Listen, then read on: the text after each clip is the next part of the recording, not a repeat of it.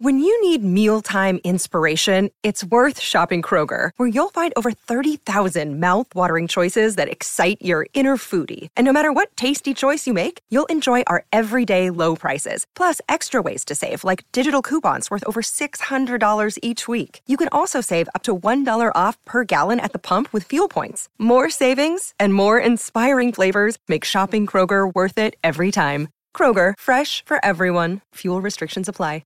Great form by you hitting play on this podcast. Now, check out Same Racer, the brand new racing app for same race multi-tips. Same Racer.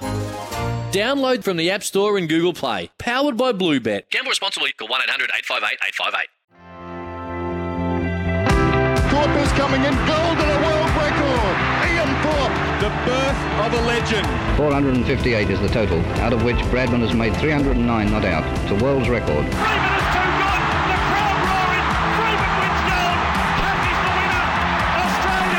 First ball in Test cricket in England for Shane Warne. And he's done it. He started off with the most beautiful delivery. Australia have done it! Australia is back on the biggest stage. Welcome to This Is Your Sporting Life for Tobin Brothers Funerals, celebrating lives. Here's your host, Sam Edmund.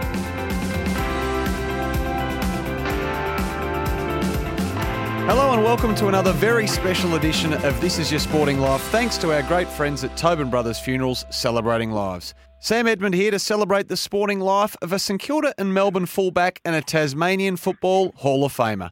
Jamie Shanahan played 162 AFL games as an excellent defender who had a fine record against some of the game's greats. Jamie, welcome to the program.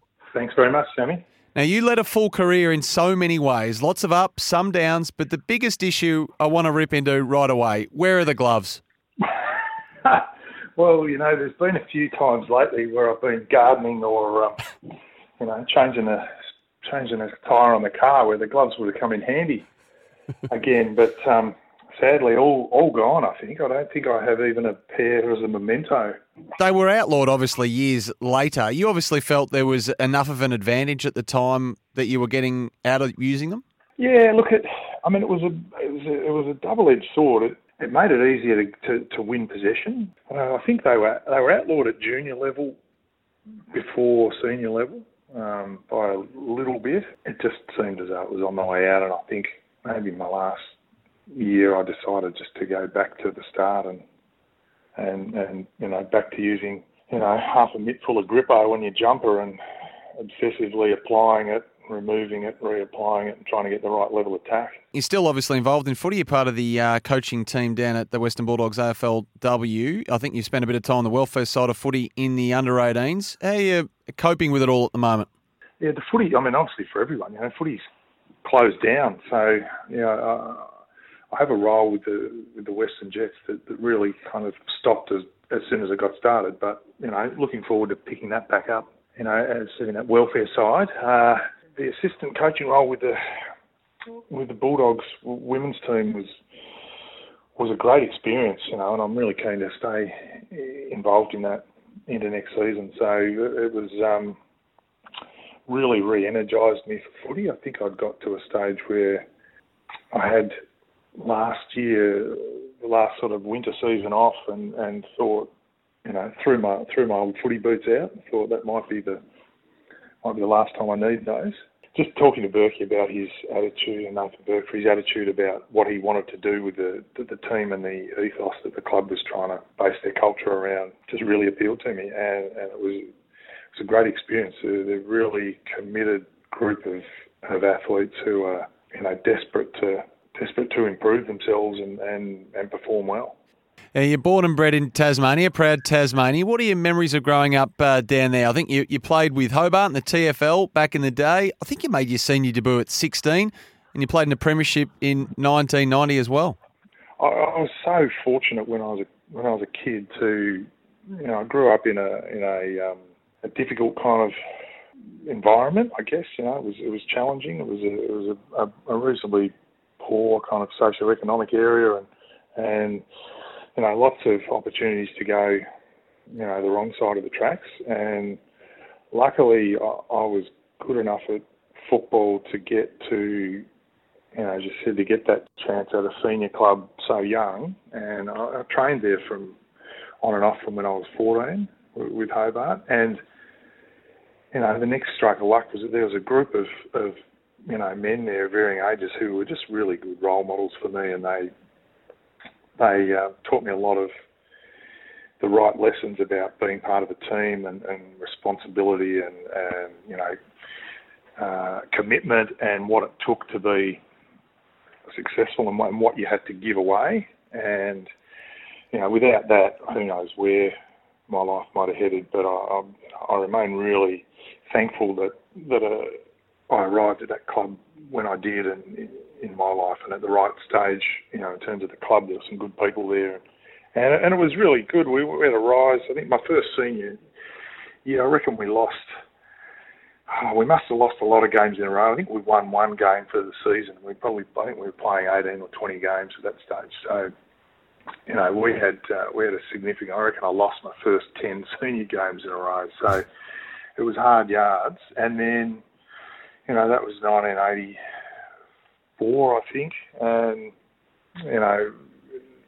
6 or 7 years later, at the same club, after kind of being away and back, but we were able to play some finals, and we lost a grand final in '89, and we won one in 1990. So to see that transition of a club from really struggling to being, really successful was a lot of fun. The lifelong sort of supporters who'd done it hard for quite a while. Just the ride that they got in those few years when we became competitive was really exciting to be part of.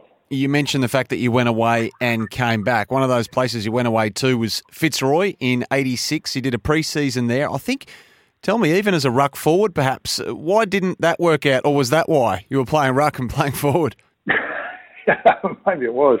Yeah, I was playing as a forward then, so I played in the under-19s and went okay, and then I played a few games in the reserves and was kicking a few goals, so I must have been getting lots of shots on goal to score enough goals because, I was a 50-50 bet at best. So I think, mid-year I got to I think I was one of the emergencies. It might have been 2 or 3 emergencies at that stage, and I had one of those, out the corner of the mouth conversations with one of the selectors of, if you play another good game, we'll probably give you a game in the seniors. And went out, coincidentally, to the Western Oval on a wet, cold morning, and got my collarbone broken in the first quarter, which set me back about 8 weeks, 9 weeks. It was an almost compound fracture, and I came back for one game at the end of the year and was really tentative and terrible, and just really struggled during the next off season. I'd lost confidence, and it was probably, following that injury, it was the first time footy had been really hard,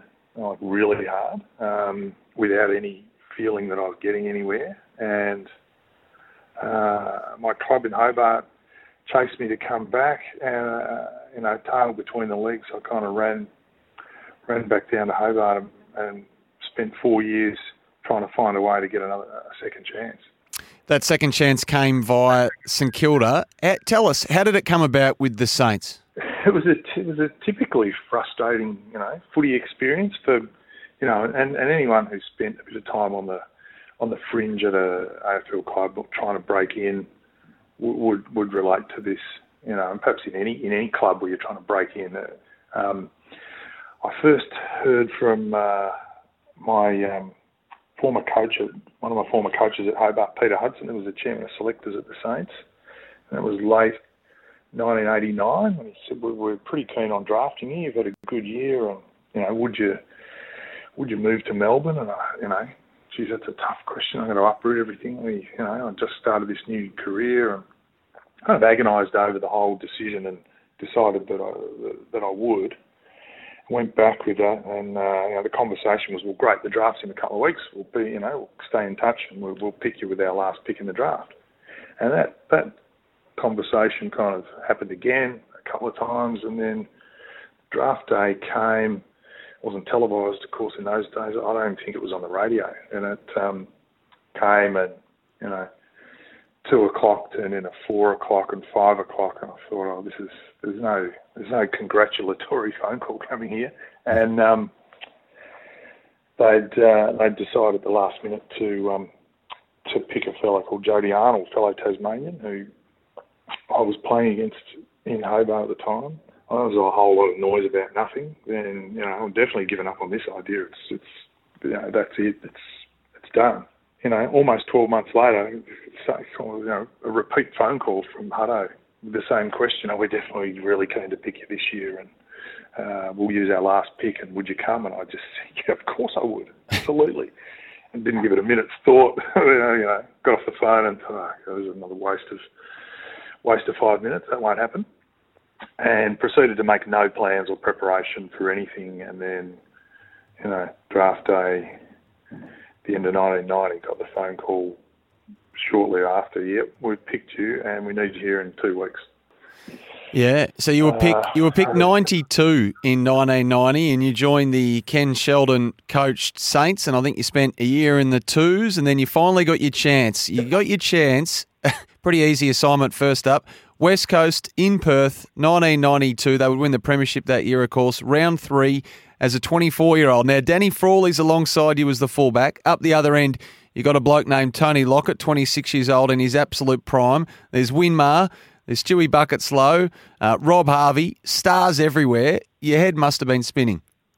Well, look, it was, and even, there wasn't much chance at least to be nervous about it, because what happened is that I think Russell Morris had pulled out of the team with a hamstring injury. There were 2 spots available. They wouldn't announce the team. They announced a squad including 2 emergencies, myself and Darren Davies.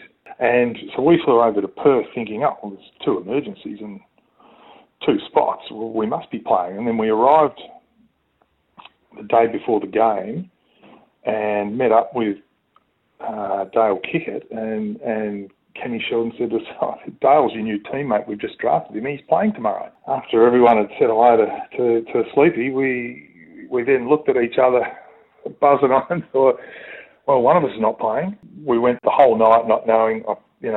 Basically we came out of the hotel the next day to get on the bus to go to the ground, and Kenny grabbed us, one at a time, and one bloke got on the bus feeling pretty miserable, and one was pretty happy, but felt like, it was me. But a really bizarre build-up, or lack of build-up to the game. Actually, I cut you a year short. You did a 2-year apprenticeship in the VFL, so you really were made to earn your stripes to get that crack before you made your debut. But once you did in 92, you didn't look back. You played the 22 games. You played 2 finals in your first senior year, so life was pretty good. And then you followed that up with another 20 in 1993. But the coach was gone. Kenny Sheldon wasn't going to be reappointed, and a man by the name of Stan Alves stepped in, and it was a bit of a slow build from then on, wasn't it? And we'll get to 1997 later, but what are your memories of that coaching changeover? The group were really disappointed in the sense that Ken was a real, he was a coach you just wanted to play well for. He was a great, I was going to say people manager, but I don't know whether it was as deliberate as that. I just think he was a great people person. He invested in time in people, and he was challenging, but he also really made you feel valuable in what you were doing. And so we loved playing for Ken. Strategically at times we fell short against particular teams that matched up well against us, but there are times within teams where you think a change of coach will be a great thing and a breath of fresh air and may be needed, and there are times when you're really unsure about whether it's a good idea or not. And I think we're probably the latter at that stage. So, and you could see it towards the end of 93, you could see that things unravelling a bit and that it was maybe heading that way. And that was a pretty tough situation. As a team, when you're not performing that well, it's all good for the coach to get the sack, but you feel a bit of the collective responsibility that, if you were performing better, that wouldn't happen. You're listening to This Is Your Sporting Life for Tobin Brothers Funerals, celebrating lives. We've just lifted the lid on the career of Jamie Shanahan. Next, we'll turn to 1997 and that grand final matchup with Darren Jarman. You're listening to This Is Your Sporting Life with Sam Edmund for Tobin Brothers Funerals, celebrating lives.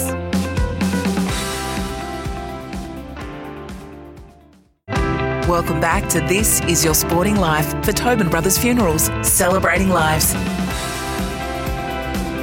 Welcome back. We are chatting with former St Kilda and Melbourne stopper Jamie Shanahan for Tobin Brothers Funerals, celebrating lives. Well, Jamie, your Saints, they started the 1997 season slowly. In fact, you were 1-4 after the first 5 rounds. You suffered a loss to Fremantle in round 5. Now, what changed after that loss to the Dockers? Because after that, you only lost 3 games for the rest of the season, and you went on a winning run from round 16 through to the grand final. There was obviously a bit of talent there, but we hadn't made the most of it. So at that point in '97, it was pretty frustrating. We thought, God, this could be easily another season done and dusted if it goes much further. So it's a pretty interesting time. We had a team meeting after the game called by Stan where he kind of ripped through everyone and pointed out everyone's inadequacies and what they hadn't done that had contributed to the loss. So we came out of that and got home, to a Monday night review. I think there was just this kind of lingering feeling within the group that it was all well and good to bag the players, but if we were a team as a club and coaches, players all in together, then everyone had to carry some responsibility. So I think it came out in the meeting, and it reached a point where Stan sort of stood up and said, well, look, if you guys have got some questions, if you don't think I'm the coach to take you through to success, then tell me and I'll just step aside. And one of the players there's this awkward silence. One of the players, piped up and said, oh, no, Stan, we don't need to do that. And then Nicky Winmar voiced up and he said, Stan, that's a pretty big statement you put out there. You need to give us some time so you get a proper answer, which was a great intervention by Nicky, because that's something that could have just been, glossed over and nothing might have changed. So Stan sort of said, well, I'll be in my office. You blokes, when you're finished, come and knock on the door. We had a pretty robust discussion for, I don't know how long, seemed like a hell of a long time. And it was quite surreal because you get that realisation that, if the group had gone one way, you could be, playing the next game with a new coach, potentially. How many players, Jamie, roughly, thought it wasn't a good idea for Stan to continue? Was there a group or none, or how did it manifest itself when he'd left the room? Look, it never went to never like it went to a vote where you would be able to gauge that. I think there were definitely, there were probably a number of players who thought that might be a good thing.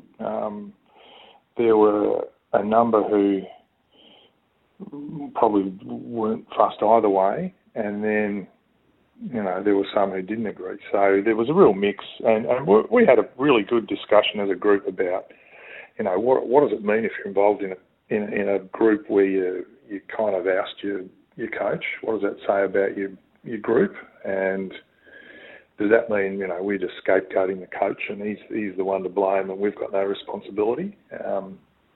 And some pretty honest discussions like that. Hypotheticals, if you did go that way, well, your season's done straight away. If you bring in a new coach and a new playing style and, you've got another year of building, and we've been trying to build for a while to have a chance of success. So, with some really great, honest kind of input, we got to a stage where we decided, and really did decide as a group, I think, that the only chance for us to be successful was for us as a playing group to deliver on what we needed to, and we needed the coach and the coaching group to deliver on what they needed, in terms of giving us the right instructions and feedback. And then we got Stan back in and said, look, we want you to stay as a coach, but we also think we need to change some of the ways that a couple of things are happening. We agreed on some different measures for what success might look like for the team, and then our job as a playing group was to really deliver on those. And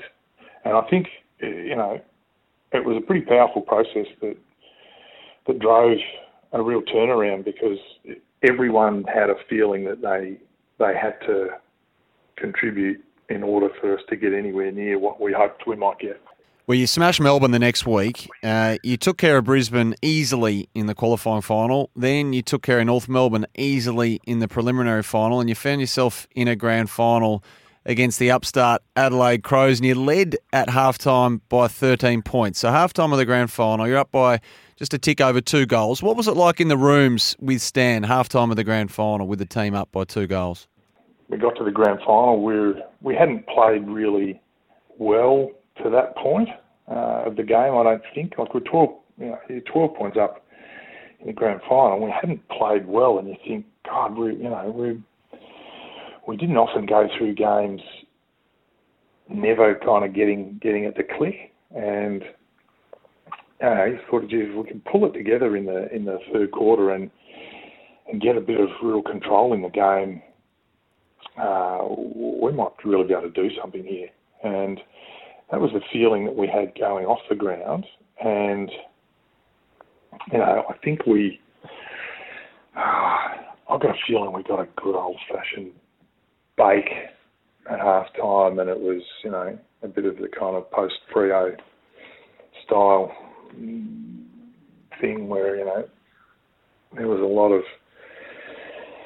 of identifying who hadn't done what right or who had done what wrong. So I reckon we came out at three-quarter time a bit flattened, to be honest. So, and I reckon the game continued that way. We never really, as a team, got it together.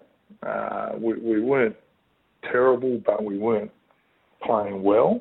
And the game was kind of sitting there waiting for one team or the other to actually really grab it and assert their authority. And the Crows did that in the last quarter and did it pretty kind of comfortably in the end, scoreboard-wise. But we hung on. I mean, I think the end margin was 30 points. There was a period of... There was a passage of play with maybe around the 20-minute mark when, or thereabouts, we had a long kind of shot on goal from just out near 50 that we knew wasn't going to make the distance, and we had a set play about where the ball would get kicked, and it all came together. And unfortunately, the player in that spot didn't take the mark, and I think we were 18 points down at that stage. If you kick that goal, you're 12 points down, and you've just still got 10 minutes to play. So I think it was our real last chance to hang in the game, and we just couldn't pull it off. So, I reckon they cleared the ball from that bit of play straight at the ground and scored, and all of a sudden you're 4 goals down, and the game's out of your reach. The second half of this grand final, was obviously the Darren Jarman show. I think he kicked 5 goals coming in a last quarter frenzy. Now, your career in many ways is unfairly defined by this game. I'm not sure if you feel the same way, but you conceded on average 1.6 goals a game that year, and then a freakishly talented player ran ridiculously hot in the last half hour of the game. Yeah, it's... it's pretty disappointing when my career was, the focus of it was really stopping players doing that. And, if you could break even, I played in a lot of guys who averaged 4 or 5 goals a game, and if you could keep them to, 1 or 2 or 3, then you really had a strong chance of winning the game. And I imagine that, that grand final is the same. If I think, in the first 3 quarters, I think Charles had kicked a goal. So you'd say it's kind of going to plan at that stage. And if he kicks 1 for the last quarter, we're probably really in the mix. So, to say that it's unfair, that it defines my career, I don't know whether that's true or not. I mean, that's, you kind of live by the sword and you die by it a little bit. In terms of the balance of numbers, I think I had a lot more success in kind of holding players versus blowouts, but that's the one that's kind of there on public display the most prominently. So, there's a period in the game where Andrew McLeod came down the wing with the ball, and I had a good starting spot. And Jarman led towards the boundary, and I had him coming off. Thought, I'm going to punch this about 5 rows deep over the fence. This is a good spot. And then McLeod looked, and he saw the same thing. He said, I'm not going to kick it there. And then he waited, and it felt like he almost stopped and had a look around behind him and had a bounce and started running again. And that could be exaggerated, but we then, there was a second lead and a third lead, and I think the ball ended up going over my back shoulder. And I stand there thinking, if I'm playing on this guy, if he's got time to lead 2 or 3 or 4 times, I'm in a lot of trouble, because you just can't keep contact with players who are agile when they make that many moves. The first one you might be set up right, and the second you can hang on, but many more than that, and you just lose contact. So I thought I was in for potentially for a pretty tough time, and I was right. But I hadn't watched that game at all until must have been late last year. I watched it as the lead up to doing a talk with some kids at Cedar College for Are You OK Day, and it kind of tied in with my experience after that grand final. So it worked to use the footage, and that, looking back on it with a lot of time to spare, I also look and think, the ball came in really hot, but geez, I was pretty ordinary in a few plays. I kind of got what I deserved in that moment. So, hard to watch when you. It's always hard to watch yourself, but when you're doing well, it's sometimes hard to watch. But when you're not, it's pretty challenging. But objectively, as much as you can, look at it and think, well, it was a pretty poor effort, that one, and there was I got that wrong, and I could have done. I didn't choose the right option there. So, you look back and it kind of makes sense, unfortunately. But one of the comforting kind of calls I got was from an old coach of mine, Mark Browning, the former Sydney Swans captain, and he passed on some advice he got from his dad, which was that the longer you play in the back line, in every game that goes by, you're a game closer to someone kicking a bag of goals on you.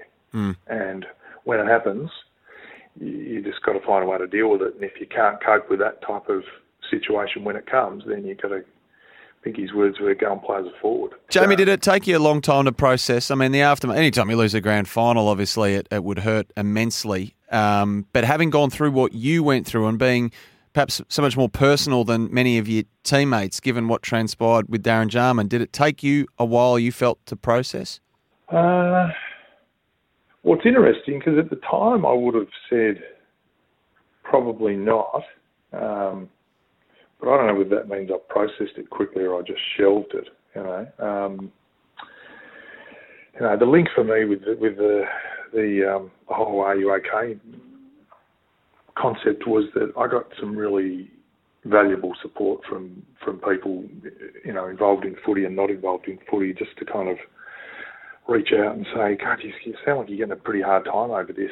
I didn't think it was warranted that, or I didn't think you were that bad. I think you did this right. You did some objectives, some support, some really kind of worthwhile, practical breakdown of what had happened, and mixed with support and encouragement, and the fact that just people would kind of say, it's pretty rough, you're going okay, really helped me to refocus, and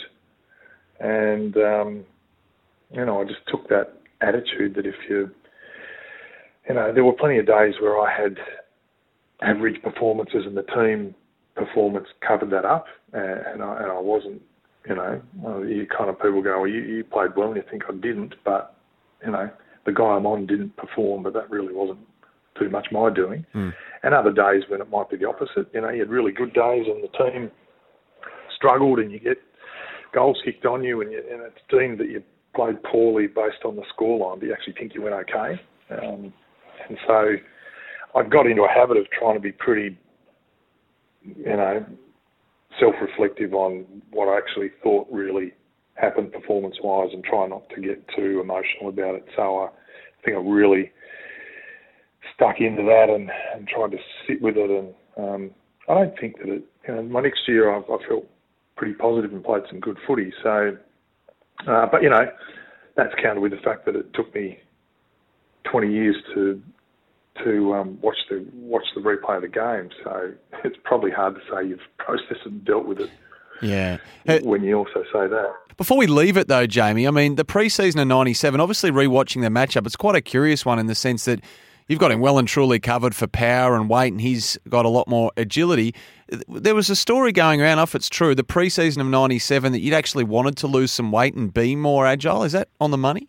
Yeah, it is. It is. And that was, it was really frustrating at the time when it kind of played out in the grand final that way, but also, pretty instructive for me on taking control of your own game. But what happened at the end of, I started my career, when I started midway through 91 at the Saints, I was 87 kilos and lean, but matching up against some big guys and powerful athletes at key forwards, I was really struggling to compete physically in one-on-one contests. So I had to get stronger, and I trained hard in the gym. I changed my diet so that I was more able to put on some muscle. And, probably, I don't know what point, 3 or 4 years later, I was, mid-season 109 kilos. So, and still around the same body fat. So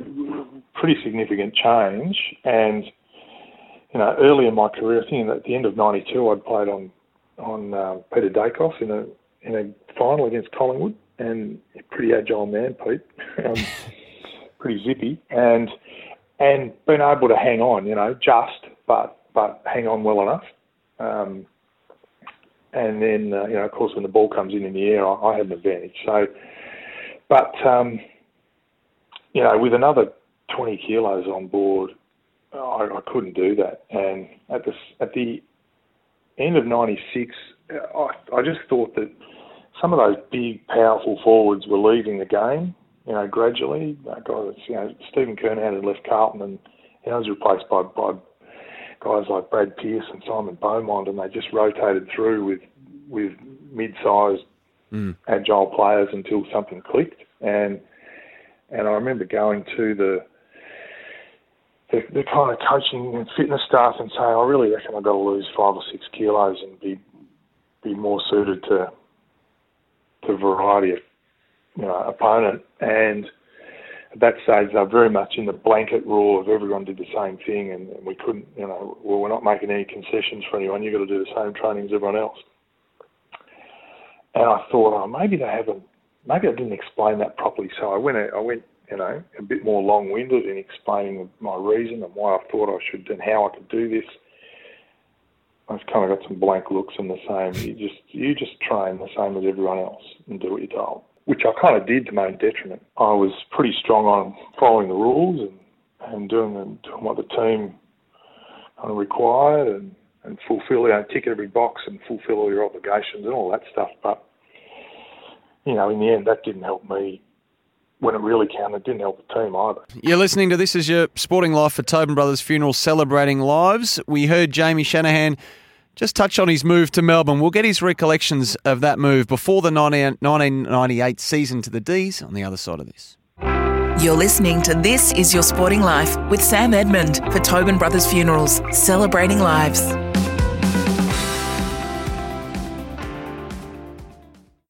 Welcome back to This Is Your Sporting Life for Tobin Brothers Funerals, celebrating lives. You're listening to This Is Your Sporting Life for Tobin Brothers Funerals, celebrating lives. We're chatting with former Saints and Demons defender Jamie Shanahan. Well, Jamie, after 97, you wanted a 2-year contract to stay at Moorabbin, but the Saints were only offering the one. You decided it was time to move. It was a pretty confusing time. I mean, obviously we had the real disappointment of losing the grand final. But in the middle of the kind of sometime during the year, there'd been a conversation between my management and the club about getting a 2-year contract, and they'd kind of initially started and put forward a figure, and then they'd come back and said, actually, we don't want to talk to anyone about contract until the end of the year. Then the end of the year obviously had come, and then they wanted to sign a few other players who were out of contract first. offered a 1-year deal. Then they withdrew that and wouldn't put anything on the table, and it just became this drawn-out situation. And my fear was that it would... We kind of went through the trading period, and I thought, well, God, let's see if they're serious. So I tried to be traded. I had this feeling that it was heading towards, we'll just stall and drag it out until we get past that, nomination deadline, and then I would be stuck, playing for a couple of tram tickets and some takeaway dinners. So I had to make a call, and I would have been a pain in the neck to look after at that stage. I was really hesitant. I wanted someone else to make the decision. I wanted the club to either say, we want you or we don't want you, for me not to have to decide, because I didn't want to leave. At that stage, Melbourne had nominated an interest in Peter Matera. Hawthorn had the second pick. And while this had all been going on, they'd come in and said, well, we want you to come play here. We'll offer you 3 years guaranteed. I thought that at that stage I would end up there. They were pretty confident that Melbourne were going to get Matera, and I chased it up, and it turns out that he'd had a night rounded up by his West Coast teammates, and they'd put the acid on him, and he pulled out of the move to Melbourne. Nothing was kind of happening anywhere. The next day I got a call from Neil Danaher, and he said, I reckon we need to have a talk. Why don't you come in? That was the start of me heading to Melbourne. Grand finalist of the Wooden Spooner. I don't know if people thought you were crazy. Neil, I think, was in his first year, wasn't he, Jamie? And probably even a pretty hard taskmaster straight off the bat, I would imagine. Look, he was, and Neil had coached me in one or two of the Allies teams, which was, all the minor states banded together trying to compete against the big footy states. And when I was a kid, I had a number 6 on the back of an Essendon jumper, which was Neil's number. So I was pretty happy to be coached by him in a rep side. The thought of being coached by Neil, in a club, I didn't care whether they were bottom of the ladder or not. I was pretty happy with that idea. But kind of having that up close experience with a childhood hero was like a dream come true. So I couldn't wait to get in and talk to him, really. And Melbourne Cameron Schwab was CEO and did a really great job of managing the whole process. It was clear that if they decided they wanted to pick me, you don't have any choice in it. But they were great. They outlined what their vision for the club was and what they were trying to do in terms of building a team and how they were doing that and what I might be able to contribute and really present it as, here's what we're doing. We really want to give you the space to choose to come and play here because we think that's the best way for this process to work. It was pretty empowering to feel as though you had some choice where really you probably didn't. But, if I compare how I felt in going, how positive I felt in going to Melbourne, despite the ladder position, compared with how I might have felt if they'd just rung me and said, well, we're picking you whether you like it or not, get on board. Mm. It was a great example of leadership from Neil and Cameron and how to manage a situation for the best result for everybody. Yeah, well, that first year with the Demons, you managed to win over the Saints in the finals for good measure and the Crows. You had a good year all the way to the prelim before going down to North Melbourne. And then 2000, you signed off in a nice way, I think, a premiership at VFL level as well to put a nice full stop on the playing career. It was a funny year. You mentioned going from the ladder leader at the end of the season and a grand finalist to the Wooden Spooners. And I remember being sent a newsletter from a cheer squad newsletter by a guy who was obviously very aggrieved with me leaving the club, and he'd kind of written in there was an article on look at this loser going from the top club to the Wooden Spooners, what a moron. Yeah. We never liked you anyway, good riddance. That kind of sentiment. Yep. And I was pretty peeved about that, but funnily enough, we clashed with the Saints, you said, the week before the prelim, I think. Yeah, semi-final. Won by 9 goals. And I couldn't find that bloke to give him some feedback that I had for him, that I'd been holding on to for the best part of a year. So it was a great year, 98. We just ran out of steam against North.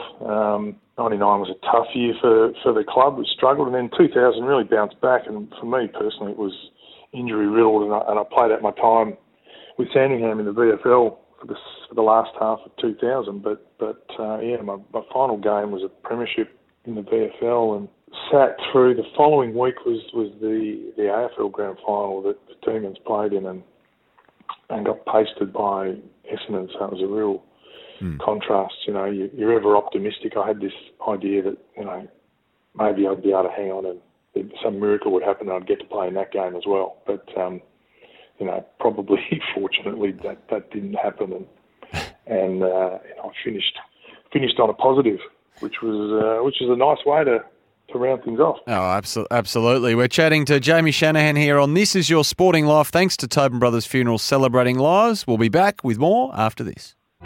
You're listening to This Is Your Sporting Life with Sam Edmund for Tobin Brothers Funerals, celebrating lives.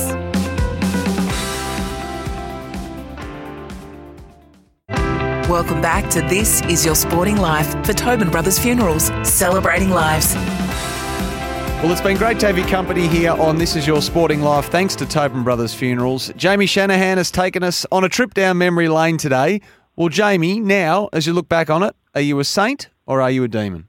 An affinity for both clubs, and I would say that that's probably a lightweight one. I'm not strongly kind of committed in any way, or not involved with either particularly.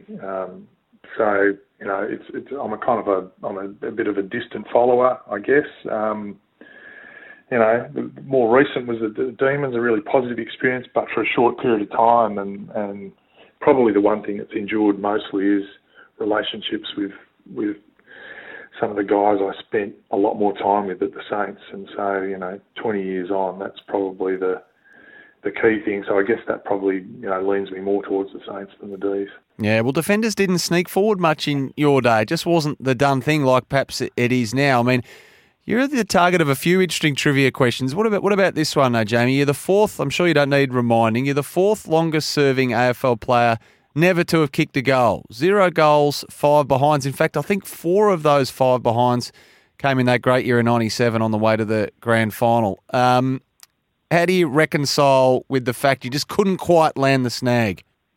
Couldn't quite land it.